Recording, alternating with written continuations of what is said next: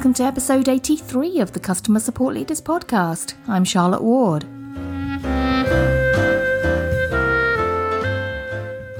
The theme for this week is remote work, so stay tuned for 5 leaders talking about that very topic. I'd like to welcome back to the podcast today, Ash Rhodes. Ash, it's lovely to have you back again. The topic for this week is remote work in support, and I know you are a huge advocate of remote work, and I'm sure could fill many a podcast episode, but we're on a tight schedule here, so let's hit the basics.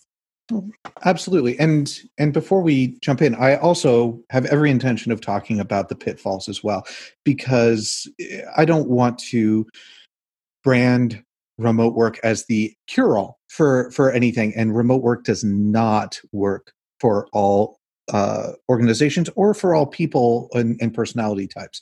With that said, I actually pitched this topic to Charlotte, and I did so with the phrase that offices are germ-ridden disease factories, and I mean it. So I just had to get that out there immediately. I have been a remote worker for better part of a decade at this point.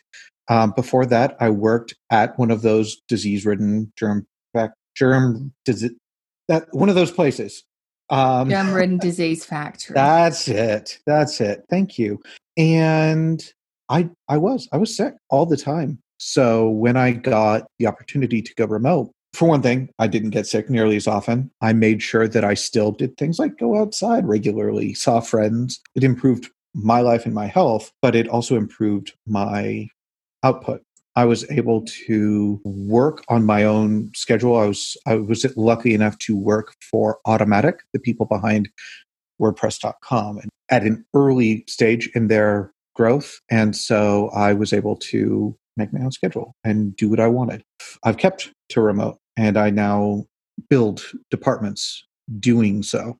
And so as you said, I'm a huge advocate. That's a big advantage of remote work, and particularly in certain organizations, as you mentioned with Automattic, the ability to set your own schedule and by extension, the flexibility that remote work gives you is a really big attraction for this way of working, isn't it?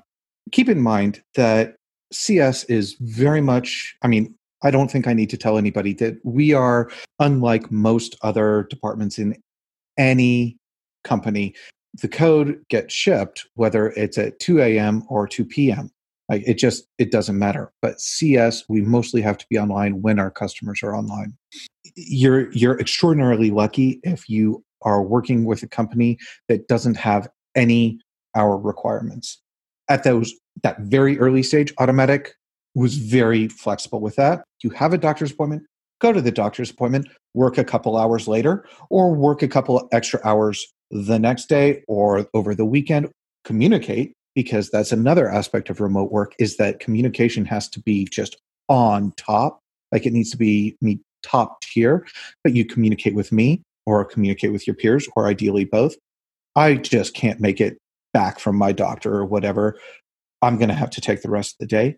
Cool. We're covering for you. We've got you, man. We might be quite some distance as office workers from our place of work. And therefore, something as simple as needing to take an hour out for a doctor's appointment probably by extension means that we have to commute somewhere back nearer to where we live. That means half a day is knocked out for what in reality might be an hour or 45 minutes or less. So given that most of our lives are conducted much closer to home, it does mean that you're much more available just under those circumstances, that you don't have to write off significant portions of your day for small things. That means that your vacation time can be spent doing something that you actually enjoy, as opposed to doing the mundanities of life, like picking your kid up from school or something along those lines. Waiting for a delivery. Oh my God, can you imagine having to take time off to wait for a delivery? Whereas I, earlier today, had my dishwasher fixed and I worked through the entire process. All of that said, here's the negative parts of it. Some companies think that because you are a remote worker, that means you should be working all the time. That's not how it should work. A lot of people forget that you should not be doing work when you're at the telly or when you're sitting at your dinner table or when you're in bed.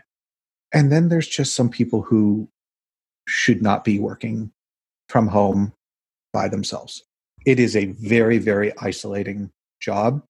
I'm one of those weirdos who has no problems sitting by himself and typing away in utter silence. Like, I am totally cool with that.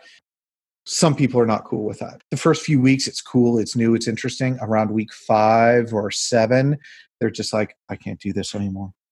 But then there are some people who they have their very first day of remote and it's a love connection and they never look back. I myself go through phases wherein my wife is like, you need to take a walk outside and then you need to go work in a co-working spot because you're kind of grumpy and you're getting a little weird. It's good that it's just you and I'm trying to pretend like I didn't just tell the entire internet that I get weird and grumpy, but it happens to everybody. So remote work it takes a lot of self-awareness and a lot of work in order to work.